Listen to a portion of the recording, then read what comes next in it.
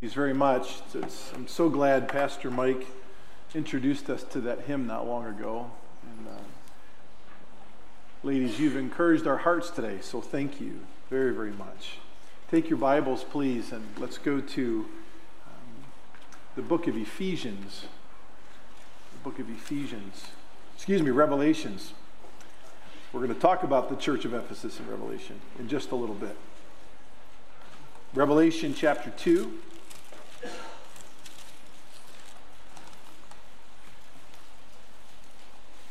Revelation chapter 2. We're going to have a bit of an introduction. We're going to set the table this morning for what we'll be discussing together over the next couple weeks. In relationship to what Pastor Mike had preached, we were able to live stream from California last Sunday, and I'm so glad that we did. Your worship was a tremendous encouragement to our heart, and his theme of remembering, and I don't know if you remembered, at least part of his proposition was remembering is acting. If we're truly going to remember, we're going to take what we know to be true and what we remember scripturally, and we're going to give it hands and feet. So we're going to set the table. We're going to remember a little bit today, and then we're going to set the table for the hands and feet of what Pastor Mike described last week, so our whole church again can be renewed, reminded of, we can remember together what being a disciple-making believer truly is. Okay? What being a disciple-making believer truly is. Before I do that, Rick Romero, who we prayed for earlier, has been undergoing some more serious health issues, but he wrote a note, and I thought, since it was a note of encouragement, I'd read it to you. He said, "I want to thank each and every one of you. Dear brothers and sisters, for your prayers. I thank God that he sees fit to conform us to be more like his son Jesus. God's love, mercy, righteousness, and grace through his sovereignty knows no bounds. So to all who may be struggling in one way or another, be encouraged. For when we are weak, Jesus is strong." So thanks for that word of encouragement, Rick. I know you're probably live streaming this morning, and tremendously helpful. Let's ask God's blessing on the preaching of his word this morning, and then we'll continue. Father in heaven, we certainly need the assistance of your Spirit. We thank you for the miracles of inspiration and preservation of your word for us in this time. We thank you for the indwelling of the Spirit, who through his illumination takes the significance of the inspired, written, preserved page and makes it applicable to our hearts. We need that, Lord, as we depend on the Spirit of God to take the Word of God and help us give it hands and feet as we remember, Lord. Help us to be acting upon what we know to be true.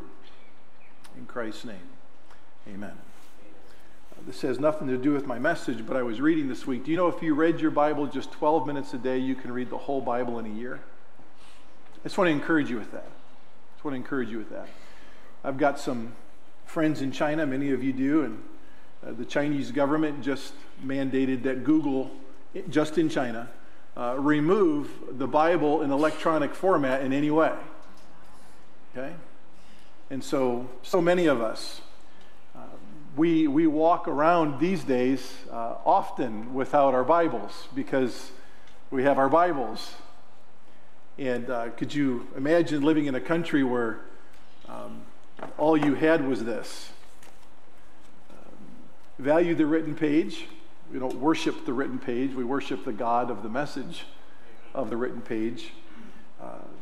But while you have your Bibles, 12 minutes a day to read through the whole Bible in 1 year. So you do the math. 24 minutes a day, you can read it in 6 months. How you like that?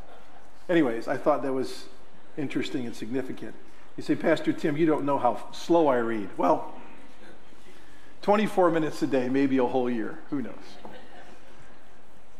Anyways, as many of you know, I grew up in a pastor's home. I grew up in this church.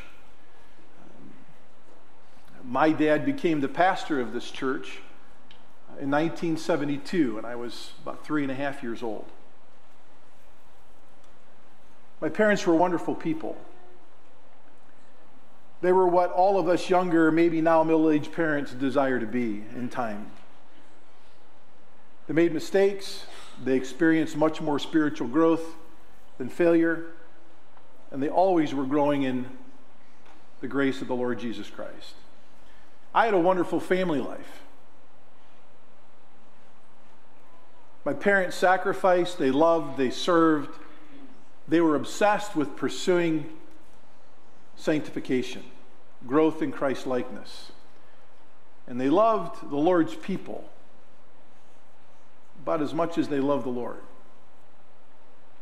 All the while, we kids had a front row seat to the arena of ministry.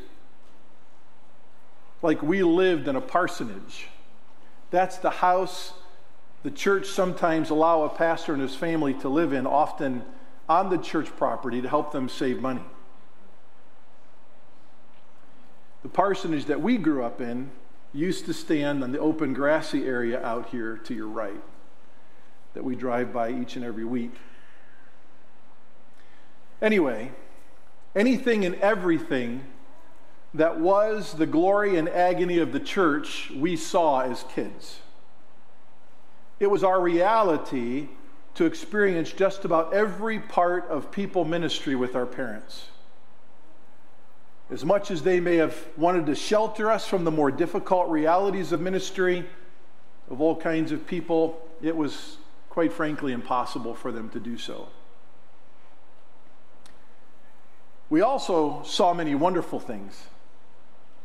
I heard my mom and dad lead people to Christ in our living room. I overheard many long conversations my dad had with hurting people on the phone, and he'd finish those phone calls with some of the most tender, scripture-saturated prayers of encouragement I've ever heard in my life unto this day. My mom rejoiced, she wept, and she prayed with many ladies of the church as well. They were tremendous servants of others in their home. That's it. That's the statement. I don't know that I've ever seen a couple in any local church practice the gift of hospitality like my parents did. My parents were a team in ministry. Personally, at home together, and with others when the church was gathered. They did what full-time vocational ministers of the gospel do. They eat, drink, and sleep ministry. We had a tremendous effort in children's ministry while I was growing up here that my mom oversaw. She was a tremendous teacher of children. She was able to take the Bible and just make it come alive to our ears and to our hearts and to our lives. It was my mom's Sunday school lesson when I was 5 years old. When she was preaching on 1 Corinthians 6, she said, "You remember this?" "Oh, yes." And she taught me that thieves won't inherit the kingdom of heaven. And we talked about what being a thief was. And I had a suspicion my mom knew I was. And I was a thief. There was no one at 5 years old that could more secretly, at least I thought, or deceptively steal things at the grocery store when I would go shopping with my mom like I did. Later to come out to find out my mom had eyes in the back of her head like all moms do. And she knew.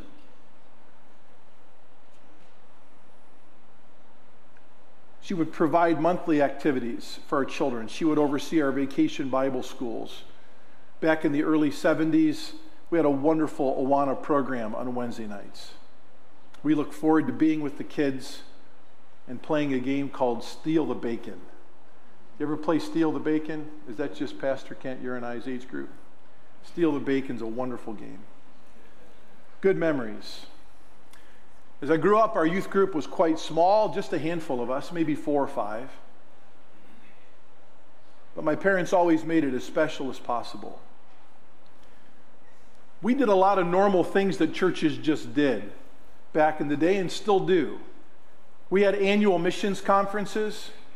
We had annual special meetings. Maybe you would call them revival meetings.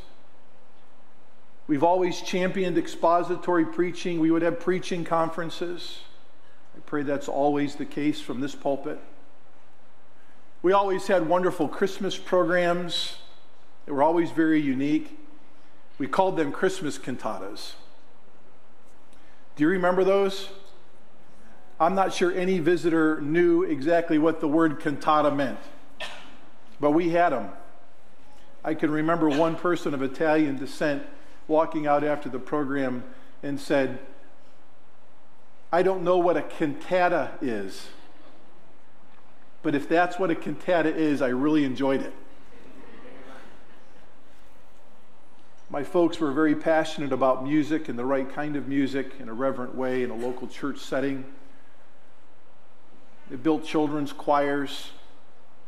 We even had a youth choir for a time. They were the beginning of our adult choir, and they did it intentionally. And through those programs, the gospel went forward with power and with strength. Our Easter service was also very special. Every Easter Sunday morning, my dad had a flower corsage for my mom laying out on the kitchen table. We always had a glorious time celebrating the resurrection of our Lord and Savior. Of course, many guests would come on that particular Lord's Day, and the gospel would be heard loud and clear among the offering of music and preaching. Back in the day, we also had a bus ministry. Even on Sunday mornings, for quite some time, my dad and I would load up, possibly with my brother at times, at 7 o'clock in the morning, and head out into the area to pick up kids from church. I look back on that now, understanding my dad was the driver of that first little bus that we had years ago. And I look back now knowing the burden of what Sundays are to pastors, and he would be on that bus every Sunday morning at 7 a.m. when I'm just rallying my mind and my heart to be ready to be a worshiper. He was out driving a bus, but he took us with him. And that was a wonderful time. In time, we actually graduated to a bigger bus. And we added on a Wednesday night bus route, which some of you even participated in as time passed. Back in the day, we even had Monday night door-to-door visitation. Some of you may come from churches where that was a staple. I think maybe it moved to Thursday nights at one point. But I can remember every Sunday morning, pastor, my dad, standing up and thanking people that would come to visitation. And he would say, "Well, Brother Ed and I were there, but thank you, Ed, for coming." And then he would just be quiet for a minute and let everyone else think about why they weren't there.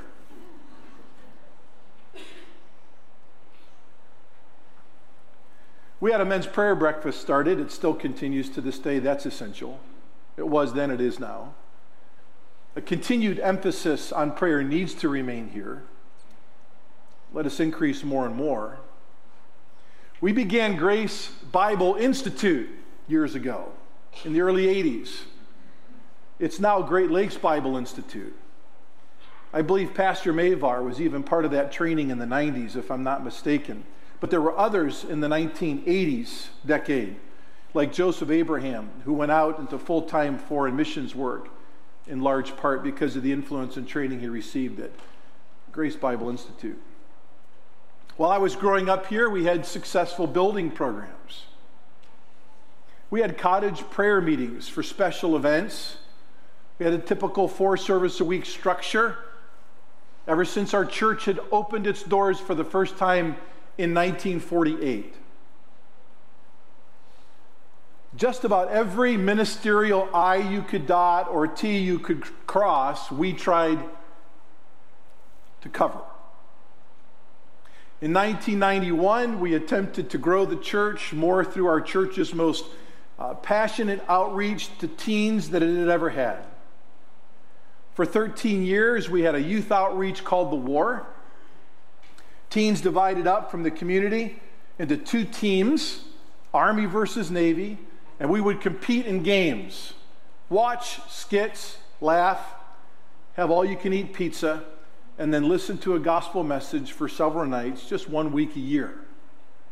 And a number of kids made professions of faith, some of whom are still in our church to this day, married with children. We transitioned that in time to what we now know as the Ultimate Challenge, and Vacation Bible School for us turned into GBDC, Grace Bible Day Camp, to this day, and is still a gospel effort. All of this history includes necessary functions, ministries, and service of God's people in the church. The ministry described, plus many more ministries not mentioned, men's Bible studies, women's Bible studies, and so forth.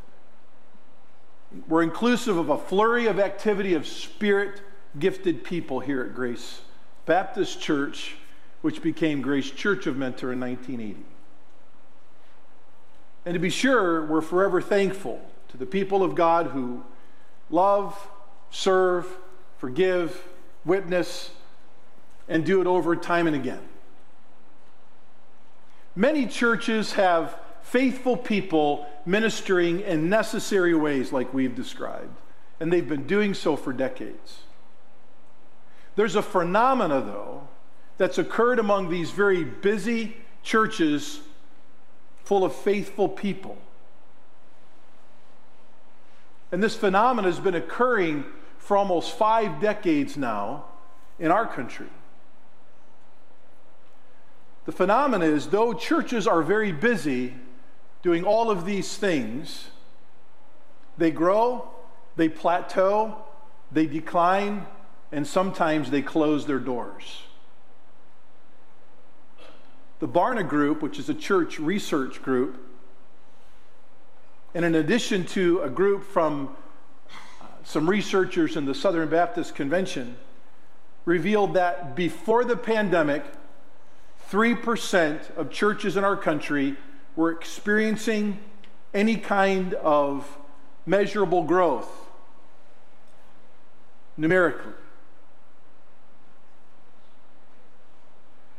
The 3% of that growth, these studies tell us, were among churches that were bent more on disciple making and spiritual reproduction.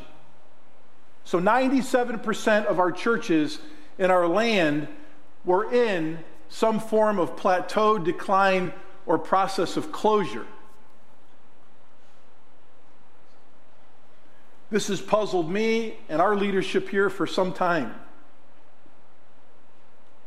And then the pandemic hit. Any church that was in plateau or decline struggled even more. We've been puzzled because we know Jesus prophesied in Matthew 16 that he would build his church. So why are 97% of the churches in our country plateauing, declining, and closing? Now, to be honest with his prophecy in Matthew 16, we do know that Jesus is building his church. That was a prophecy of global scope when Jesus told it. From Acts 2 to today, until the coming of Christ, he will be building his church throughout the world. So we ask ourselves for here, how do we measure, or should we even desire to measure whether Christ is building his church among us? I believe we should have a longing to know that we're part of this divine spiritual wonder the Lord is doing in the building of this reality called the body of Christ. So again, how do we measure or discern if the Lord Jesus is building his church here? Well, there's a number of ways that I do that as a pastor, and we try to do this as a people. How do we measure? We always look at the 7 churches of Revelation. We'll consider one here at the end this morning, as you already turned to Revelation 2. We look at these 7 churches of Revelation to see if One of these issues Jesus called sin or apostasy was the spiritual cancer in that church. Now we know of the 7 churches he addressed that only one was doing a faithful job. 6 weren't. So we have to look at those 6 factors or more in each, and we have to discern, is that an issue at Grace Church of Mentor? An unconfessed perpetual reality. So that's one thing that we do. If there's a sin, that could be the reason. Jesus asks those churches long bent in apostasy and sin described to repent, or he would remove their lampstand of influence. Do you remember that? Reading those 7 churches? The next place I go is to the pastoral epistles, 1 and 2 Timothy, 1 and 2 Timothy, as some of you call it, or Titus. Those letters written to Ephesus, the church at Crete, pastored by Timothy and Titus, to measure our obedience as to the imperatives of those letters from Paul to those young pastors. I mean, those are the inspired, preserved pages for us given to the church by which she is to measure her obedience to the function of the church. They're written to pastors. So certainly not just Revelation churches, but these letters to pastors, are we owning the reality of the content and the practice of these pastorals?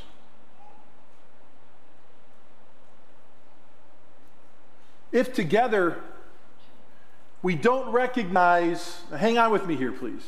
If together we don't recognize from studying the churches of Revelation any unaddressed, unconfessed apostasy or sin, if together we discern from the pastorals that we're doing the best that we possibly can to own and obey those scriptures, and if we're busy about ministry in all the ways we described above by way of introduction, then again, why are 97% of churches in our country struggling? Why are they plateauing and declining and many closing? Before the pandemic, it had reached about 1,800 churches a month closing in our country. Why are these churches that are struggling full of faithful people who are scratching their heads when they don't itch, asking themselves, what in the world is going on? We did all that we were told to do. We're faithful. We're passionate. Why is the lampstand being removed?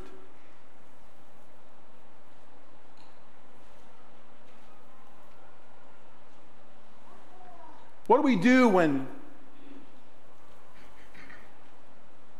people who have been faithful, singing, teaching, cleaning, mowing, maintaining, fellowshipping, among all the other virtuous things that are the flurry of necessary ministry, and when times of struggle come along and the church begins to seem to die and go away, I thought if we did all these things that Jesus would build his church here.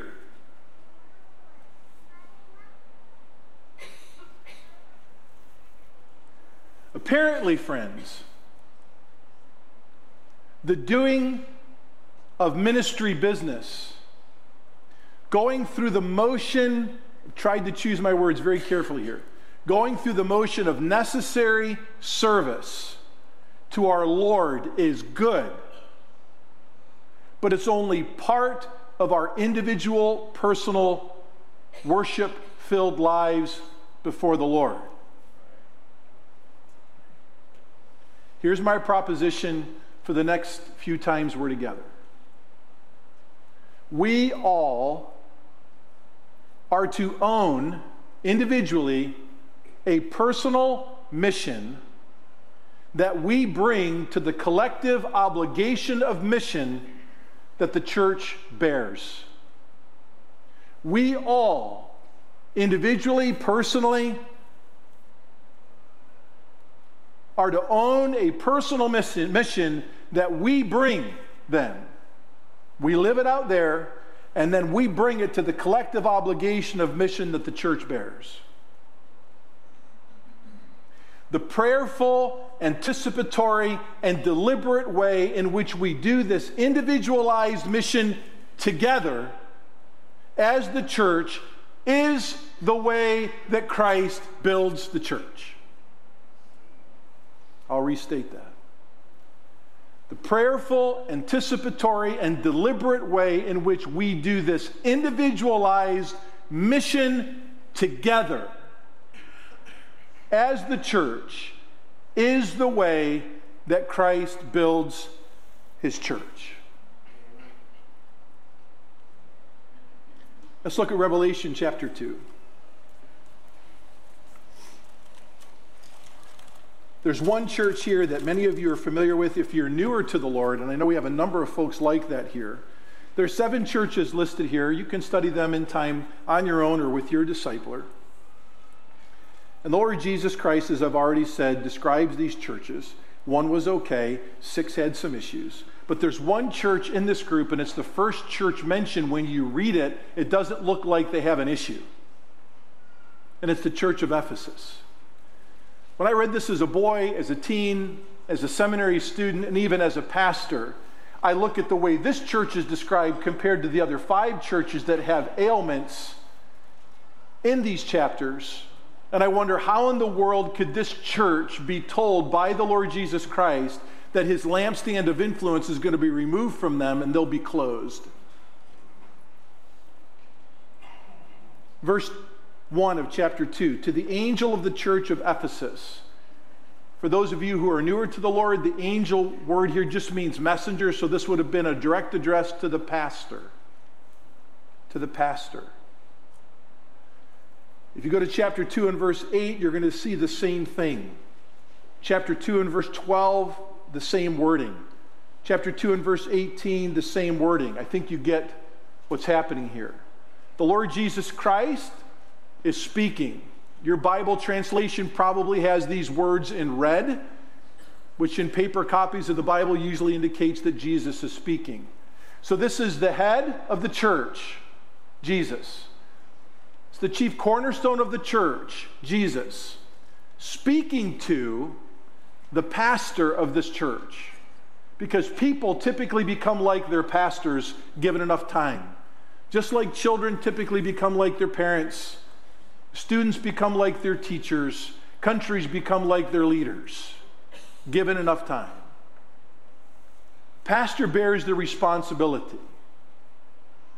To the angel of the church of Ephesus write, the one who holds the 7 stars in his right hand, the one who walks among the 7 golden lampstands, says this: I know your deeds.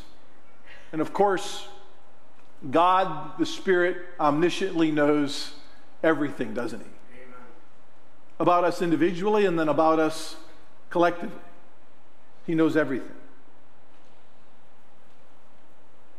Now look at what he admires. This is amazing to me, because what he admires is incredibly detailed and incredibly virtuous and noble. And yet the lampstand of influence is going to be removed. I know your deeds and your toil and your perseverance, and that you cannot tolerate evil men. And you put to the test those who call themselves apostles, and they are not. So they're even addressing false teachers. And you found them to be false. And you have perseverance and have endured for my name's sake, and have not grown weary. But I have this against you, that you have left your first love. Therefore, remember, there was a place where you began to fall. And repent and do the deeds you did at first. Or else I am coming to you and will remove your lampstand out of its place until you repent. Yet this you do have. It goes back to a compliment here, that you hate the deeds of the Nicolaitans, for which I also hate. He who has an ear, let him hear what the Spirit of God says to the churches. To him who overcomes, I will grant to eat of the tree of life, which is in the paradise of God. Again, it's easy to note that which is virtuous about this church. And to me, this church looks like your run-of-the-mill conservative Bible-teaching church. Like if you took the church constitution of Ephesus, it would be relatively bulletproof, theologically, philosophically, and mostly practically. This is a strong church. I would say from my studies, my history, hopefully I trust from the authority of God's Word, that Ephesus would be today possibly one of those 97% of churches that are experienced some growth. You remember that's where Timothy pastored. That's where Paul went first. And the church began. You can study that in Acts very easily. It had growth, probably the most sizable growth of any first century church that we know of. End up with multiple churches within the city of Ephesus. The largest in number that we possibly know. But when Paul writes to Timothy, that's about 30 years before he's writing this to the Apostle John in AD 95. So something's happened in about a generation of time where this church came from loving passionately the Lord Jesus Christ, their first love, and doing his deeds, to where now they were just going through the motions of virtuous, necessary fellowship, worship, serving, teaching, caring for one another, and yet they were struggling. And Jesus was about to close their doors. How do you know that the lampstand's been removed ultimately?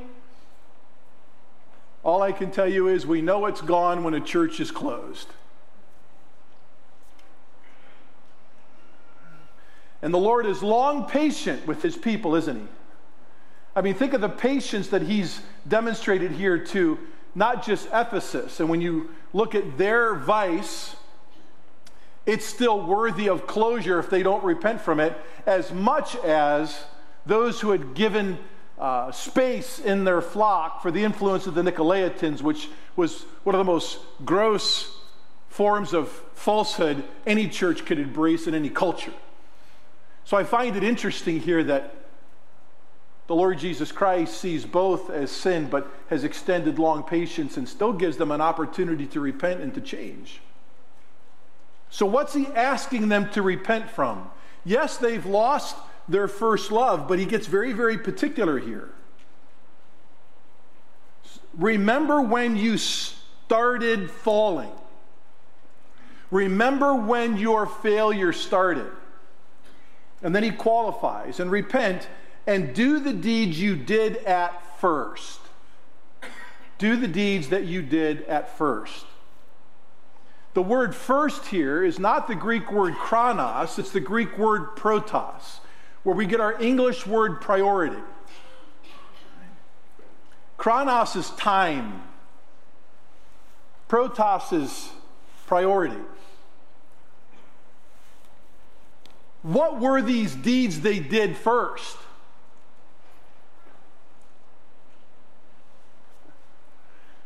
There's a lot written about that question. Most people settle, and I believe it's right to do so, that the deeds they did at first had everything to do with the last words that Jesus spoke on earth before his ascension.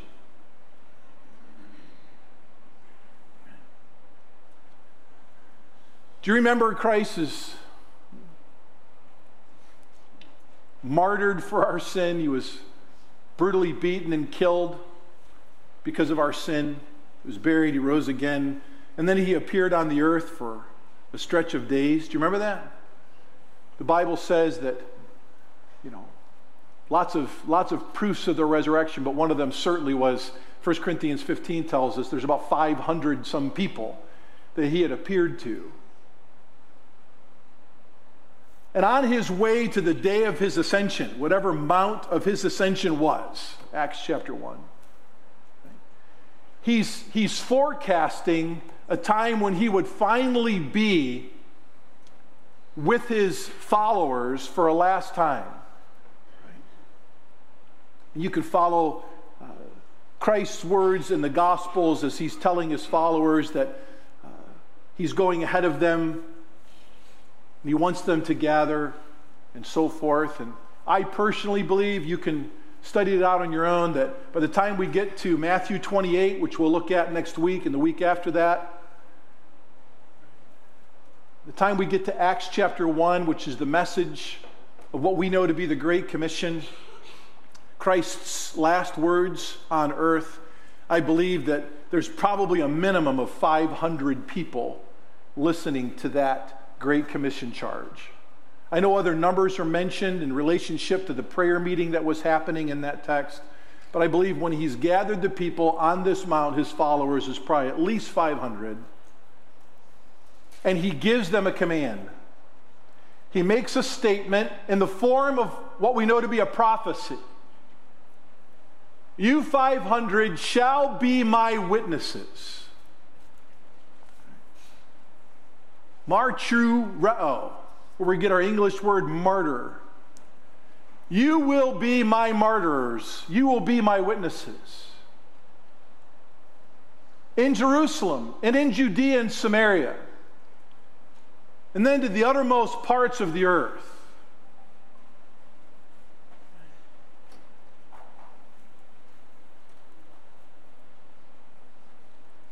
In Matthew 28:19 that we'll look at next week, it actually comes in the form of an imperative.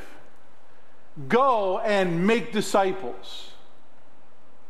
Go and make disciples. You will be my witnesses. This is how Matthew records it. This is how Luke records Christ's post-resurrection, final day on earth, final words.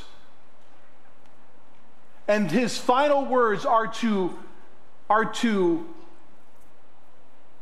come to the ears of those 500 listeners as their first marching orders right out of boot camp. So when John says, go back and trace the day where you began to fall away from being a witness of the Lord Jesus Christ in your Jerusalem, personally, go back to that day and repent and do the first things. Do the first things. The first things for us have everything to do with Christ's last words. Why does a solid church like Ephesus, why are solid churches all over our land plateauing, declining? Is Jesus not building his church? I tell you that Jesus is always building his church. We've already stated that fact. That's a global prophecy. But you can be busy about the work of ministry and not be healthy. This church, like any other church that's Ephesus-like, can dot all your theological I's, cross all of your philosophical T's, and have hands and feet and be very busy, and my goodness, we're busy. A full house like this on Sunday morning, and I suspect next Sunday morning will be packed to the gills with folks that are coming back healthy. Praise God for that. Apparently, Ephesus wasn't having attendance problems, as we know history. And yet the Lord Jesus still could go to them as a strong, packed house church and say, you're going to close. I will close you if you don't repent. And who's he speaking to? To the angel of the church. speaking to me, speaking to these guys.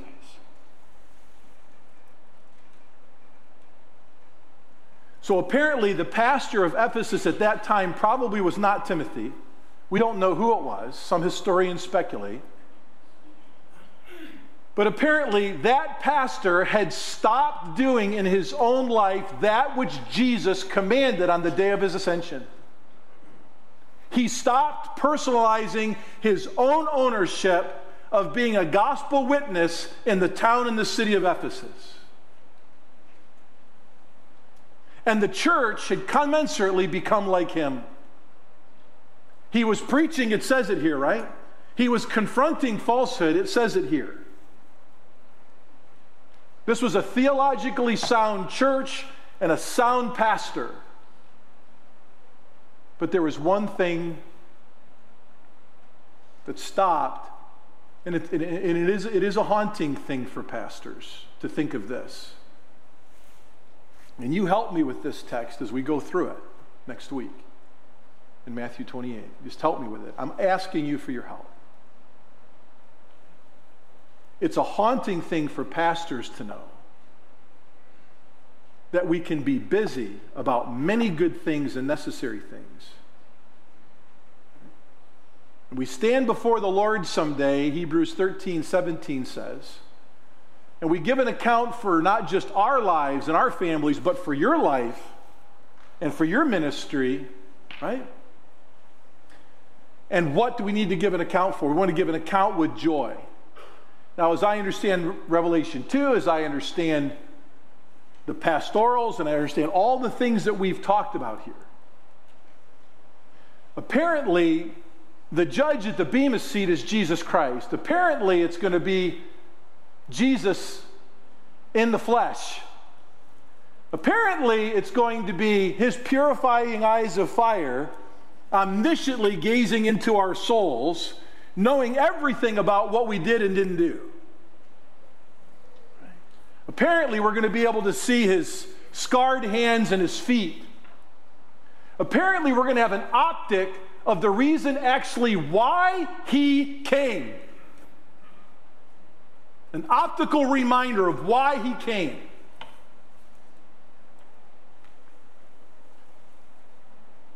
For me as a pastor, did you love me?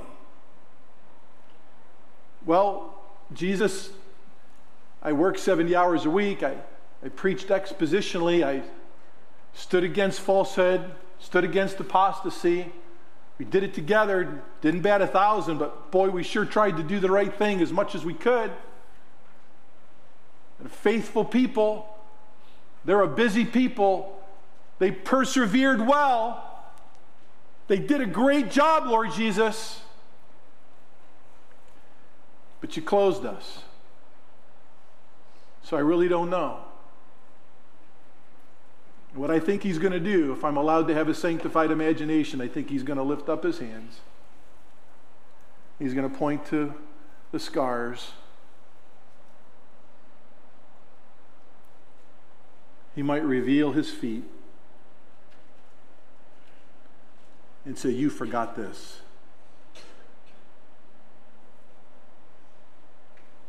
Well, I preached about it.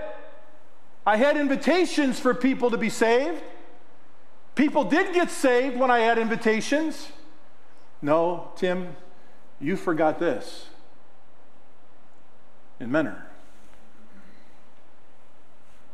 As a matter of fact, Tim, the only people you know in your town are the people who are members of your church. You never even opened yourself up to be known by those who I came to die for.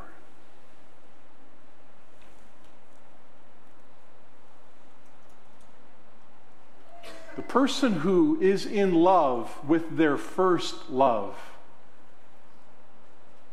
allows the Spirit of God to develop within them over time a passion to be a witness of the Lord Jesus Christ. Amen. Among those that they rub shoulders with each and every day in their natural rhythms of their own life.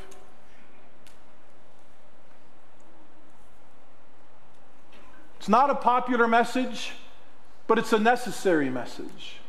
So you say, what is then the mission of the church? Folks, the whole book of Matthew that we'll get to next week, the whole book of Matthew to me is a big crescendoing message unto the final chapter, where Jesus in that last words, Day of Ascension sermon said, go into the world and make disciples. That's the climax and the end of the whole book. And around him were these 500 people, most of whom would not be full-time vocational ministers like us. People of all sorts of occupations.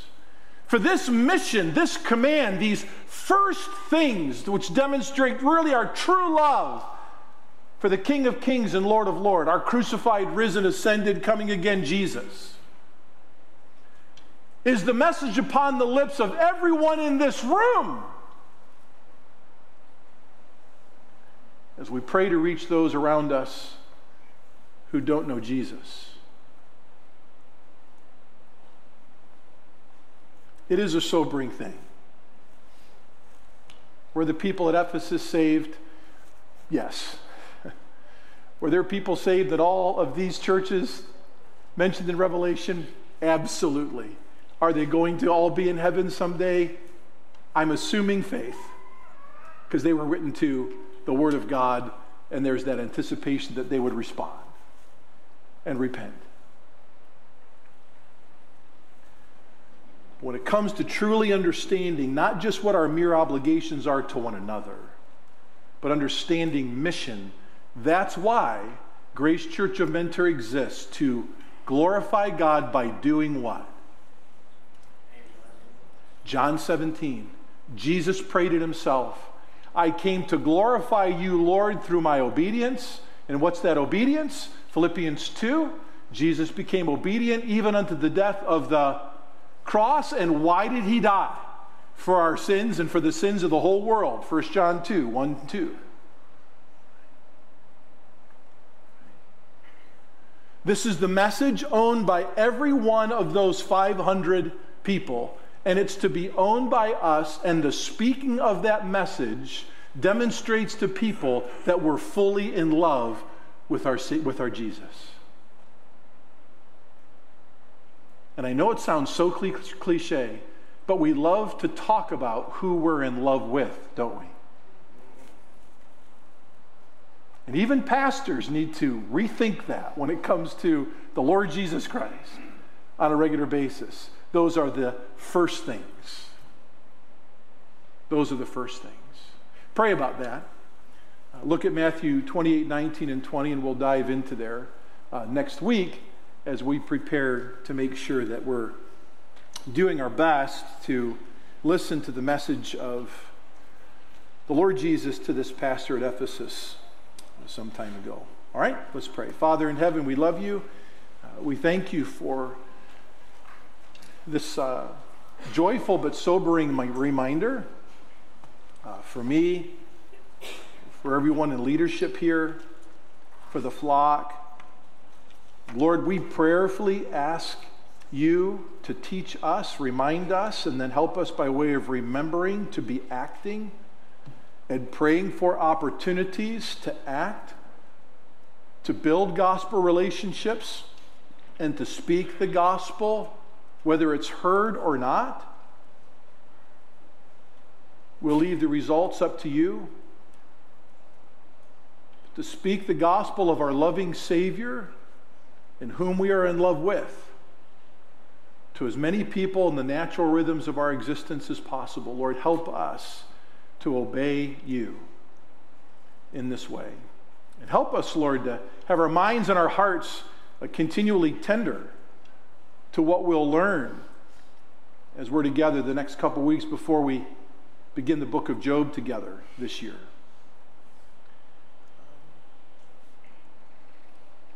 That each and every day, not just Judgment Day, we can know that we're walking in a manner pleasing to our Lord. In Jesus' name, amen.